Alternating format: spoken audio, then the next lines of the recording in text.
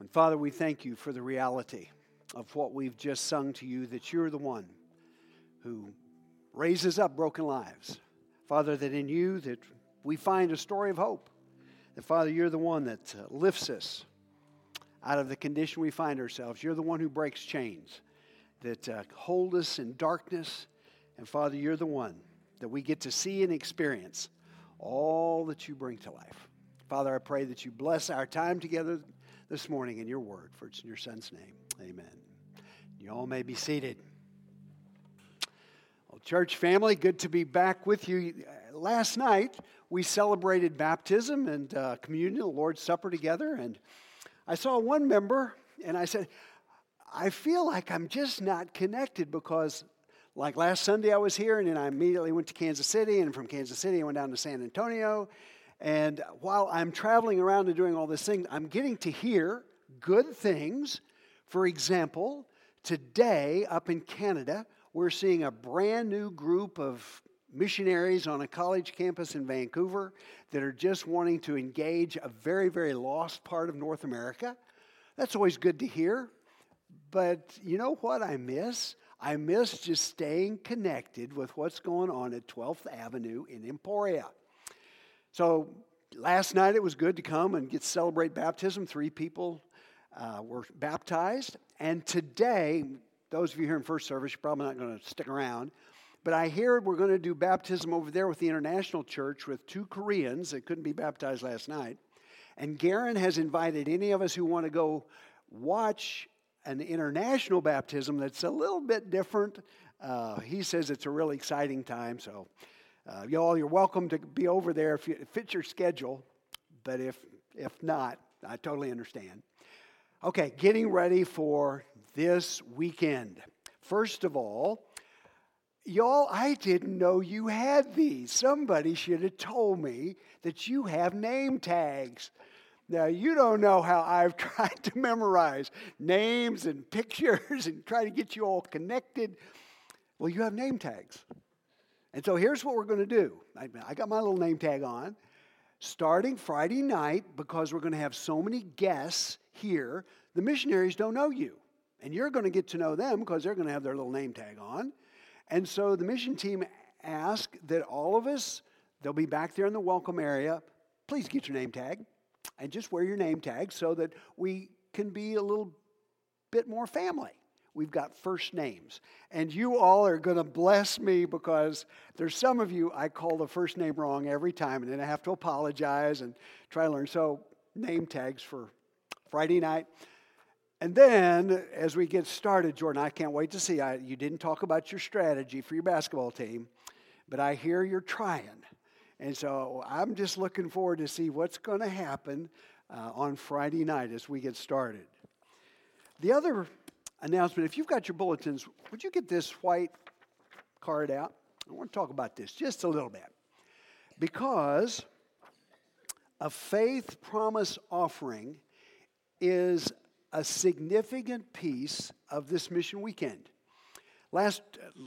Jordan did well. I think you've graduated from therapy. I know you don't want me to talk about it, but I think you're done, dude. The competition in prayer, you just really entertained me with all that. And Lucy, great job of pulling that together for us. Just make mission week, as we get ready for it, interesting. But the faith promise offering is a part of what we're going to do to pull together as the body of Christ here in Emporia. That is an interesting way you do this. Notice there's no name. This is between you and the Lord. And to ask Him, it's passed out today. For the next week, pray about it. If you feel confident even today, you can detach the little card and drop it in the offering plate. But asking God to do something unique and unusual.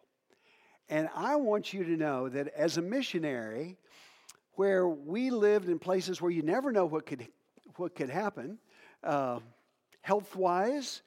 I mean, I don't want to take too much credit, but I had to have my appendix removed. And I was in a place where there is no doctor. And not luckily, God provided a resource called Where There Is No Doctor. And reading that book And laying on our living room floor while Priscilla is cooking lunch, I'm laying there self-diagnosing that I've got a problem with my appendix.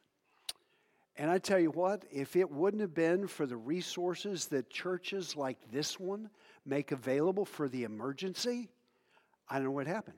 I got out to a hospital an hour away from where we lived. We lived in the capital city of a province or a state. They didn't have a hospital good enough that I wanted to spit myself to. And so we went on out in the bush, and I had my appendix removed in the afternoon. And I'm still here today.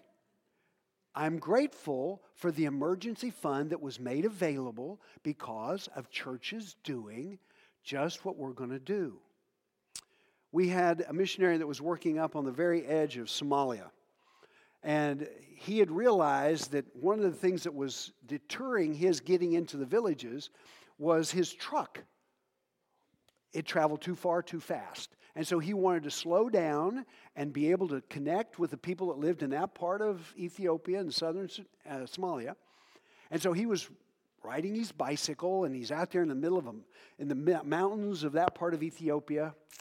And his bicycle, and probably ought to talk to the bike guys here, didn't have brakes good enough to be able to hold him as he's going down the side of a mountain. He lost control of the thing, and I mean, he broke several bones.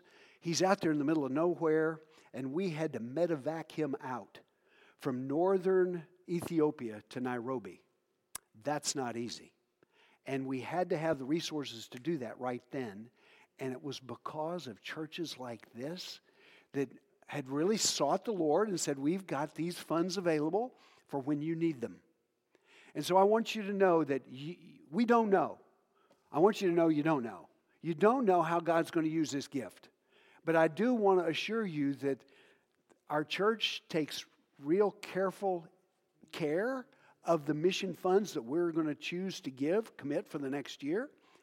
And then let's just ask God to use these funds for His glory in new places so that people that don't know the Lord today can have the opportunity of knowing Him. And so just a special chance that we have to seek the Lord and ask Him to put on our hearts something beyond the normal. And say, Lord, if you would, I'm going to, by faith, commit to this, and if you'll provide that, I want to give it freely, and I want to celebrate your work in my life, and you use this to touch the nations for your glory. So, just a key part of what we're going to be doing this weekend. Okay, I told the folks at worship time, we get together and pray a little bit. Guess what I'm going to do today? We're going to end a chapter. I'm going to try to bring Ephesians chapter 2 down on the runway and see what Paul has to say to finish the second chapter we've been looking at in the book of Ephesians.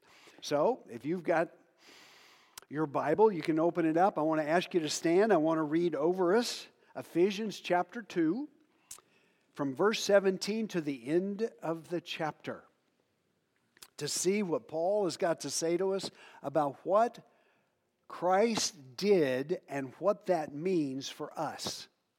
Interesting section of this chapter. So, reading God's Word, I'm going to read it for us. And here's Ephesians chapter 2, 17 through 22. And He came and preached peace to you who were far off, and peace to those who were near. For through Him we both have access in one Spirit to the Father. So then you are no longer strangers and aliens, but you are fellow citizens with the saints and members of the household of God, built on the foundation of the apostles and prophets, Christ Jesus Himself being the cornerstone, in whom the whole structure, being joined together, grows into a holy temple in the Lord. And in Him you also are being built together into a dwelling place for God by the Spirit. Let's pray. Our Father in heaven, we thank you that as Paul sought you to think of what to share with the church in Ephesus, Lord, you helped him discover and record for us your work, what your Son did and it continues to do in our lives. And Father, today in a time where we really need to hear who we are and what your expectation is and how you are using us to your glory, I pray that your Spirit would have freedom this morning. Speak to us so we can be encouraged in our relationship with you. For it's in your Son's name we pray. Amen. You all be seated. Last week I started talking about why I really like being a part of this church, talking about teaching. I said, being in Emporia, a city that holds a school that takes very seriously education, and where we learn, where we get the information that we learn is important to understand. And so I wanted to introduce that Paul, while he's in this prison and he's writing to a church that is a growing church, he's wanting them to learn something that we can't see. We have to take it by faith. And I introduced last week those 5 things that Jesus did for us, all of mankind. First of all, what he did was that he brought us. He's the one who brings us to God. Last night at baptism, to get to read the story of those 2 high school students and then the one older fellow that's come here from North Carolina and just the last 3 weeks has discovered who Jesus is, to realize that I enjoy hearing what happens in the lives of people as they come to a relationship with the Lord, but behind it all is God himself who's bringing people to himself. Not only does he bring us to himself, he brings us together. He begins to knit the community of people that have faith in him into something we were not before. I found a picture, and I chose, right now, I'm wishing I would have had it. At the dividing wall of the temple doesn't exist now. There's only one, the western wall of that temple still standing, that was there when Paul was alive, when Jesus was in that temple. There's a rock, there's a stone, and in that stone, in Aramaic, is written, beware. Do not cross this area on penalty of death. And I left out a key word. Beware Gentiles. Do not cross this area on penalty of death.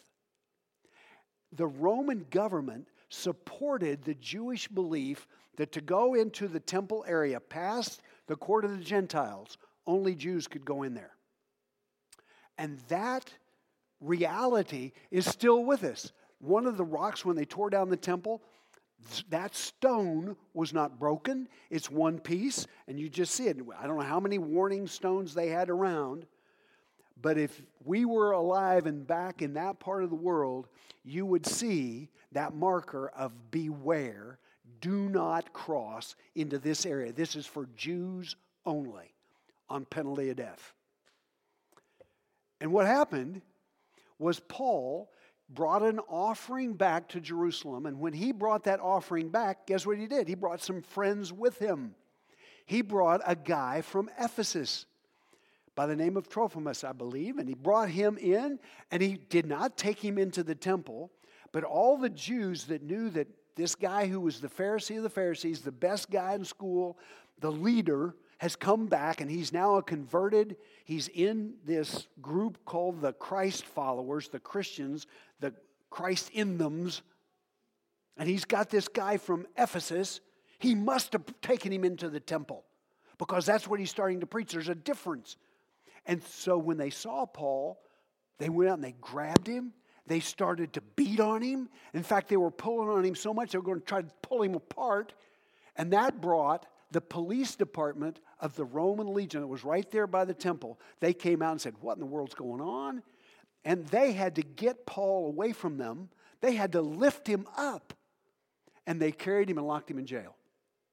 That changed Paul's whole life because he was planning to take his 4th trip, go to Spain, go to Rome, and then on to Spain, and continue to take the gospel to that side of Europe. It all stopped that day. Once he was locked up for what the Jews were accusing him of doing that he did not do. He did not take that guy into the temple. But that dividing wall that was there changed Paul's life. And so Paul says what Christ has come to do is to break down the dividing wall. And guess what? Today the wall doesn't even exist. But on that day it did. And Paul is telling the church in Ephesus that Jesus has come to tear down the dividing wall between all of us. And we go from individual relationship with Jesus Christ through faith into a community. And that community is called the church. And we are that. And so Paul is trying to teach us what Jesus did to get us started, to get us into what we are becoming. So he brought us to God. He brought us together. He broke down the dividing wall. And he creates in us one united humanity. Now this is by faith. We cannot see this. But the Bible says that once you were Jewish, once you were Gentile, both those humanities, he creates a new humanity. He doesn't make the Gentiles become more Jewish. He doesn't take the Jews and let them open the door because they're the children of God. They're the family that God sent his message through. He says, no, he's taking the diverse humanity and he's making us a new people. Now that's a miracle. And I want you to, now I'm going to plug the mission conference. Folks, I want you to come and listen to what God's doing today in 2018 of doing that, of making, in my world, where I saw Turkanas and Samburu get together, where I saw Lozis and Kikuyus, and they would fight each other. But as the church began to transform their experience of knowing God personally and then beginning to discover how God's speaking to people that I used to not like, and he's making us into a new humanity, a different kind of people. Those are the 5. I just gave you a review of last Sunday, and I left off number 6 intentionally. And so the last thing that Jesus did, that Paul's telling all of us as the church, that he's come to do this, that's in verse 17. And verse 17, Paul says, and he came. Now, as I've meditated on this, thought about it, it's kind of interesting. He says he brought us, so I think he got the time order out of order because he had to come before he brought us. So, just kind of logically thinking the order of what God did. But Paul says, oh no, he came and look what he did. He came and he preached peace. Now we're talking about what Jesus did to break down the dividing wall where there's no peace, where there's conflict. And he said that Jesus came to break down that wall and that he's preaching, he's proclaiming, he's telling us that in him there is peace that you can't find anywhere else. He came to preach peace to you guys who are far away. Now, Jesus didn't go very far. Now, you look at the map, Israel, where Jesus went to Galilee, got clear over the Mediterranean when he was up there on the coast. He got down to Jerusalem. He went over on the other side of the Sea of Galilee. But you look at that map, he really didn't travel more than maybe 100 miles. And yet Paul says he came and he's preaching peace to us who are far, far away from him. I don't know about you, but I can remember when I was far away. I can remember what it was like to watch Christians and kind of think, what in the world? Why in the world are you people, why do you go there every Sunday? Doesn't it get old? Don't you get tired of continuing to do the same thing over and over and over? Until I began my own personal relationship with Christ by agreeing with him that I knew I was sinful and separated and receiving all he did. began to change my perspective. And I began to discover that where I would have conflict, as I would listen to Him and as I would let the Holy Spirit work in my life, I began to find that those conflicts would go away and I'd have peace in my heart. One of those examples. Last week I got to talk to one of the boys in junior high. And we were talking about things that happened, and I told him a story. It was Halloween, my freshman year in high school. I'm going to tell you something that very, very few people know.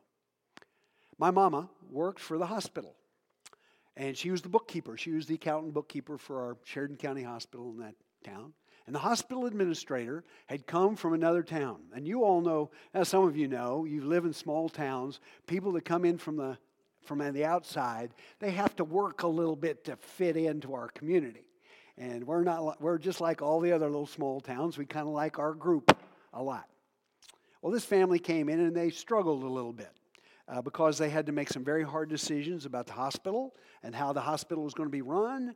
And so there were some tough decisions that were being made in the hospital. And I heard about those. I'm a freshman in high school. I don't understand economics. I don't understand a lot, but I do know that family's not really appreciated living in our town. So it's Halloween night.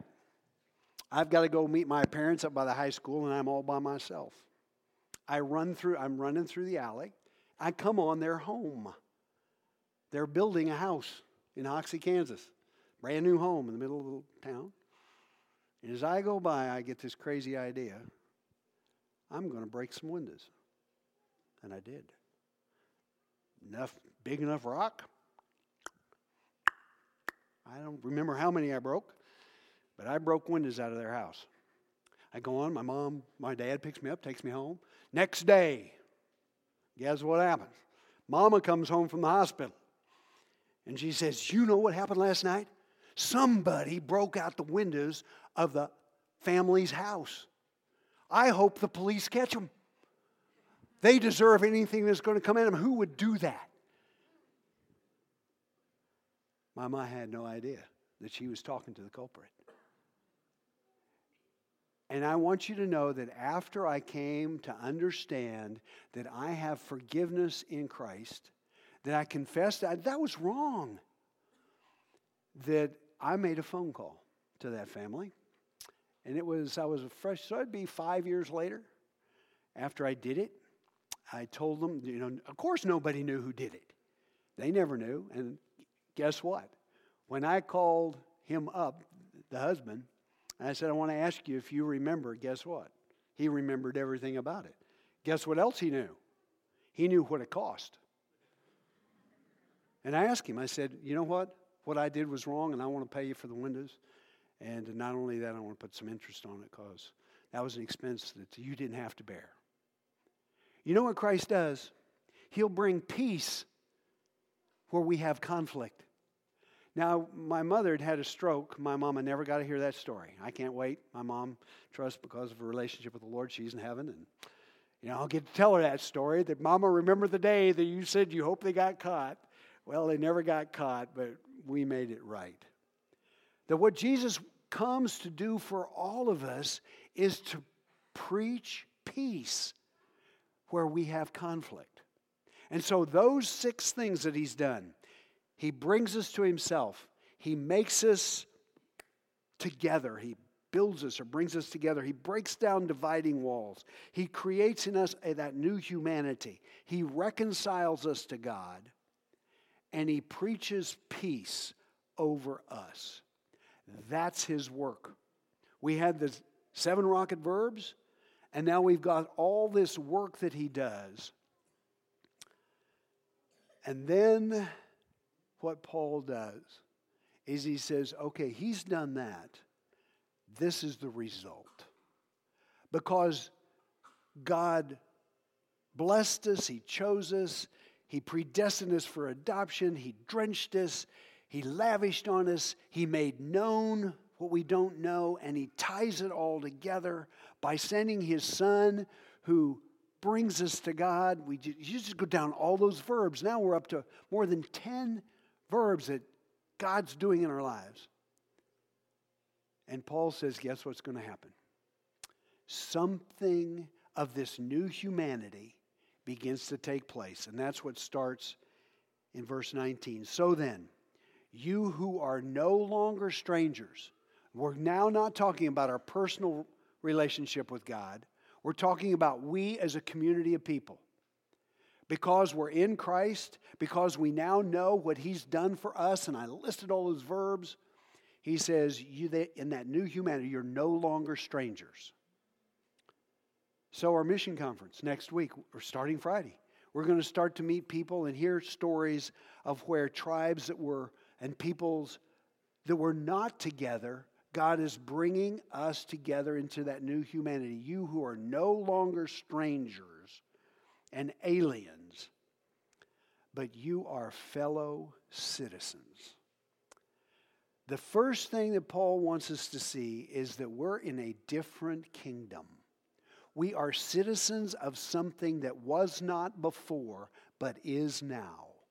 And that is the kingdom of God. And He wants all of us that have that relationship to realize that being in His kingdom, first of all, it's a very good thing. Being in His kingdom costs you nothing.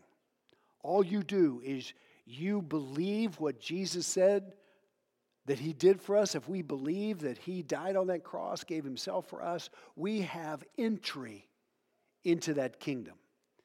But once you're here, once we're in the kingdom, there's a different king. Remember when the disciples came up and they were arguing about, in fact, it was John's mama who came up and said, Jesus, I want my 2 boys to sit beside you. And Jesus said, lady, you don't know what you're asking for. They're not going to be able to drink the cup that I'm going to drink. And they said, oh yeah, we can. We're going to drink the cup. And Jesus calls the disciples together and said, now listen, you know how the Greeks are. You know how the world is. Their leaders try to lord over them. He said, no, my kingdom's not like that. No, you get in this kingdom, it's going to be different. In this kingdom, the last is going to be first. In this kingdom, we serve one another. In this kingdom, we care about other people and we want to meet their needs. You see, being in the kingdom, now it's a whole different ball game. That's what the Sermon on the Mount, Jesus defines what it is, His followers. We deal with anger different. We deal with lust different. We deal with the things that come at us. We deal with family different.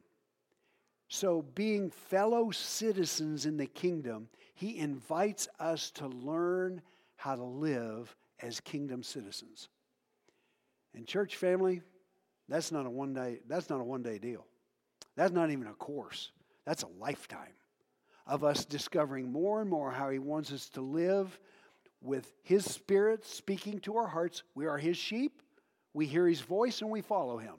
And as we follow Him, He will teach us how to live in that new humanity that brings glory to Him. It's not about, I hate to tell you this, it's not about 12th Avenue Baptist Church. I'm sorry. I love this church. I really enjoy being with you. But you all were in something a whole lot bigger than that. It is His people that bring glory to Him. People are going to realize there's something different about the people that say they know Jesus. So first of all, we are fellow citizens in a kingdom. Secondly, on down the latter part of verse 19, not only are we fellow citizens, we're a new humanity in a new kingdom. He says, you're fellow citizens and you are members of the household of God. I've mentioned it before. I don't want to ever get over this. That when Jesus came, He wanted us to realize He's not looking for soldiers. He's not looking for a group of onward Christian soldiers. Yes, there's a part of that we do in His kingdom, but that's not what He came looking for. He also did not come looking for students. You know, He wants us to learn, but our primary reason for being together is not to be militant and try to do something to bring His kingdom. It's not to be super students and learners. He brought us together to be family. Remember the first 7 verbs. We were predestined for adoption. We were predestined into a family relationship. And so those of us that are in relationship with God because of what Christ has done, and you're believing in that, he said, now welcome to the family. And family is different. Family, I've even heard from this, but I can't remember. Maybe it was when Corey, in fact, I think it was Corey, when Corey was talking about being in his family. Family, we have a little bit more grace towards each other. We got some crazy uncles in the family. We've got people that we don't maybe get along with, but because we're family, we're together. And so he says, not only were we members of a new kingdom, we're citizens, he says, no, you're also family. This morning I was just back there in the back talking about marriage in Africa. I want you to know, families in Africa for marriage, big deal. It's still today. I could take you out good parts, different tribes, different groups of Africa. Bride price is real. And so when two families want to get together with marriage, the families don't talk to each other. They get two crazy uncles. They get two uncles usually who understand the family, and those two talk together of what's it going to be for our two families to join. And it can get twisted where women are property. They don't think that. They think it's an honor.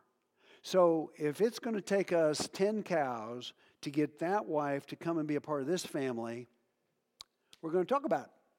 And we're going to decide that she's worth 10 cows.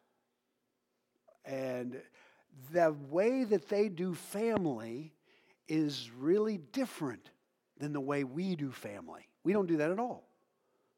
But you want to know something about the African context is relationships are everything.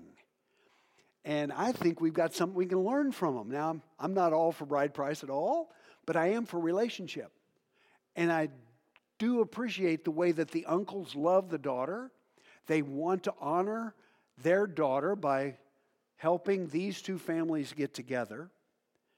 There's just something at a whole nother level in different cultures than the American culture about family. And I believe that when Jesus, it says he came and he preached peace to you far away and those of us here, and we're now family members together, there's a bit of mystery of discovering what it is to love every tribe, every tongue, every people, every nation. To love the people that are different than we are. To live in a family relationship. So first he says you're in a new kingdom. Secondly, he says you're in a new family. Those two are pretty easy. But this third one gets a little weird. Starting in verse 20. Look what he says. We're members of the household of God that's built on the foundation of the apostles. Those are the 11 who lived with Jesus, knew him. Those 11 apostles, those are set number of people. And the prophets. That gets us to the Old Testament. All the prophets, and we have John the Baptist that was the last prophet. These are real people. We're built on the foundation of that group of people, and Jesus Christ himself being the cornerstone. Now, I know there's some construction guys here today. I wish I would have had some training in construction, because I had to build, I was raising sheep, and my dad wanted me to build a sheep shed, and guess what I didn't know? I did not know the importance of a corner marker, a corner square, to have it a pure square. That's what a cornerstone is. The cornerstone's the stone that's put in the corner of the building that's going to define everything. It's going to define plumb.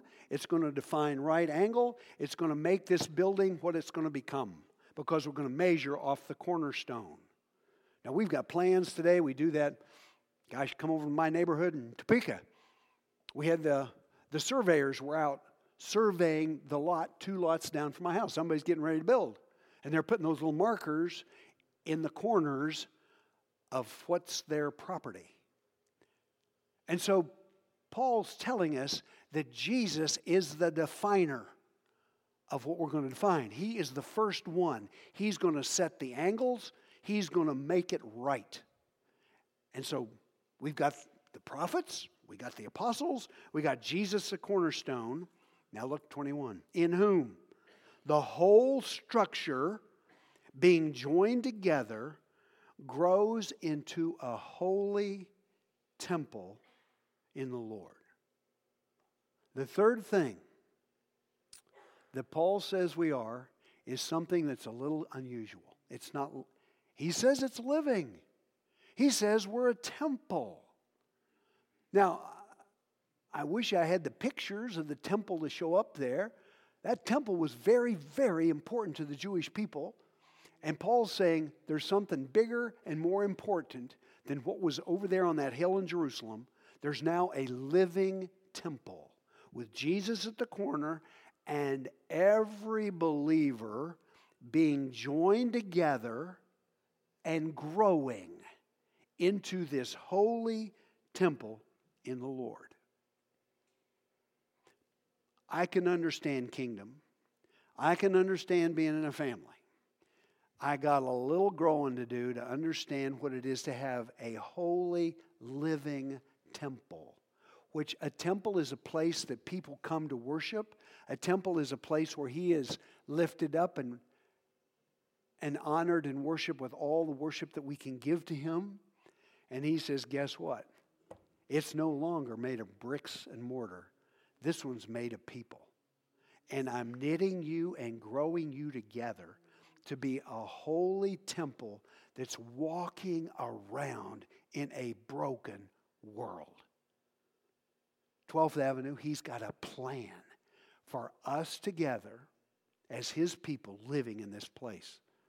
As He knits and grows you together to be that living temple where He is worshiped and honored. And in verse 22, he ends it. Because he says, in Him you also, being built together, you are a dwelling place for God. You see, that's what the temple was. The Holy of Holies is where they believed that God was. That God had gone down into the Holy of Holies and He'd seated Himself there. And you want to see Him, you go there to see it. And now Paul says, no. We are the dwelling place where God wants to dwell in us to touch a broken world, to get this message to them. He wants to dwell in us as the new kingdom. He's the king. Jesus is the leader. He wants to dwell in us as a family. That's why we pray. And Jordan, I appreciate your growing in your prayer skills. You're growing in understanding prayer. We call Him Father. We're in His family. And we don't talk about it very often, but being a living and growing place where people can meet God through those of us that are in a relationship together in a church. Remember the last verse of chapter 1? Last verse of chapter 1, Paul says, and He put all things under His feet, and He gave Jesus as head over all things to the church, which is His body, the fullness of Him who fills, the fullness of the filler who fills all in all. And then we get to the end of chapter 2, and he says, and by the way, you're a living temple. And He wants to fill you with the knowledge of Him. He wants to fill you as the filler. He wants to fill all in all of this holy temple because we're the dwelling place of God. Now, we take that by faith. You know, you come around churches, you don't feel it. I mean, I know I've experienced some.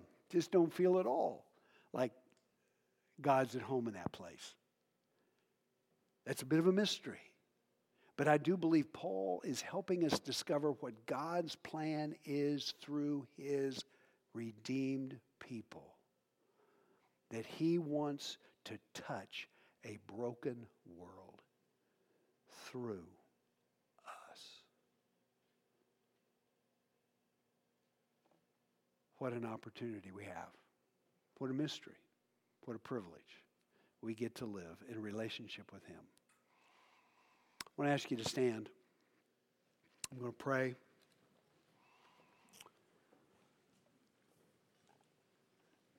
Remember, I said it's good to be in Emporia because you're a town that takes education seriously. Those verbs, the 7, and I think there's 6, so that's 13 verbs of what God's done. These first 2 chapters are not about our work. They're about Him and what He did. And then we just get these last few verses where He said, okay, He's done this so that you are this.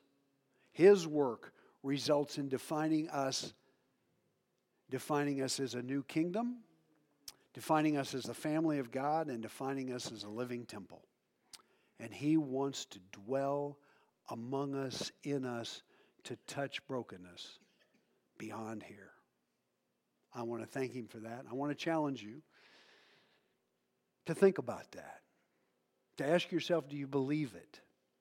Because if we believe it, then it's going to begin to change how we treat each other.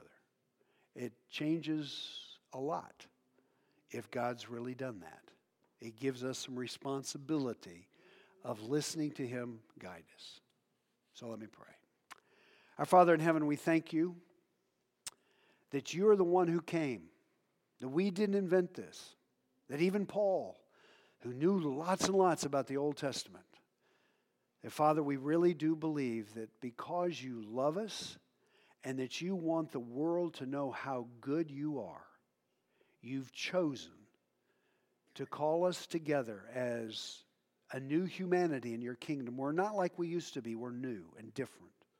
Father, You want us to be in Your family. And Father, You say that You want us to be a growing, living temple where You dwell. Father, today we can think of examples where that's not true. There's conflict. There's hurt. There's misunderstanding. But Father, I pray that because of Your grace and the power of Your Spirit among us, and as we even get ready to listen to what You're doing among the nations around the world that touch this church, we want You to be glorified. And Father, we want You to teach us and guide us in that path of righteousness, of becoming all You want us to be. In Jesus' name, amen. Well, in closing today, I want to introduce a new member of our church family. I saw Jared earlier, but Jared Blankley is our newest member. Jared and Becker or somewhere. Jared's going to be just back there by the welcome desk, welcome center. Go by and welcome him to be a part of the family. And I have a benediction. It's in 2 Thessalonians 2, 16 and 17. Here's what Paul would tell us today. He'd say, Now may our Lord Jesus Christ Himself and that God our Father, who loved us and gave us eternal comfort and good hope through grace, may He comfort your hearts and establish them in every good work and word. Go be the church.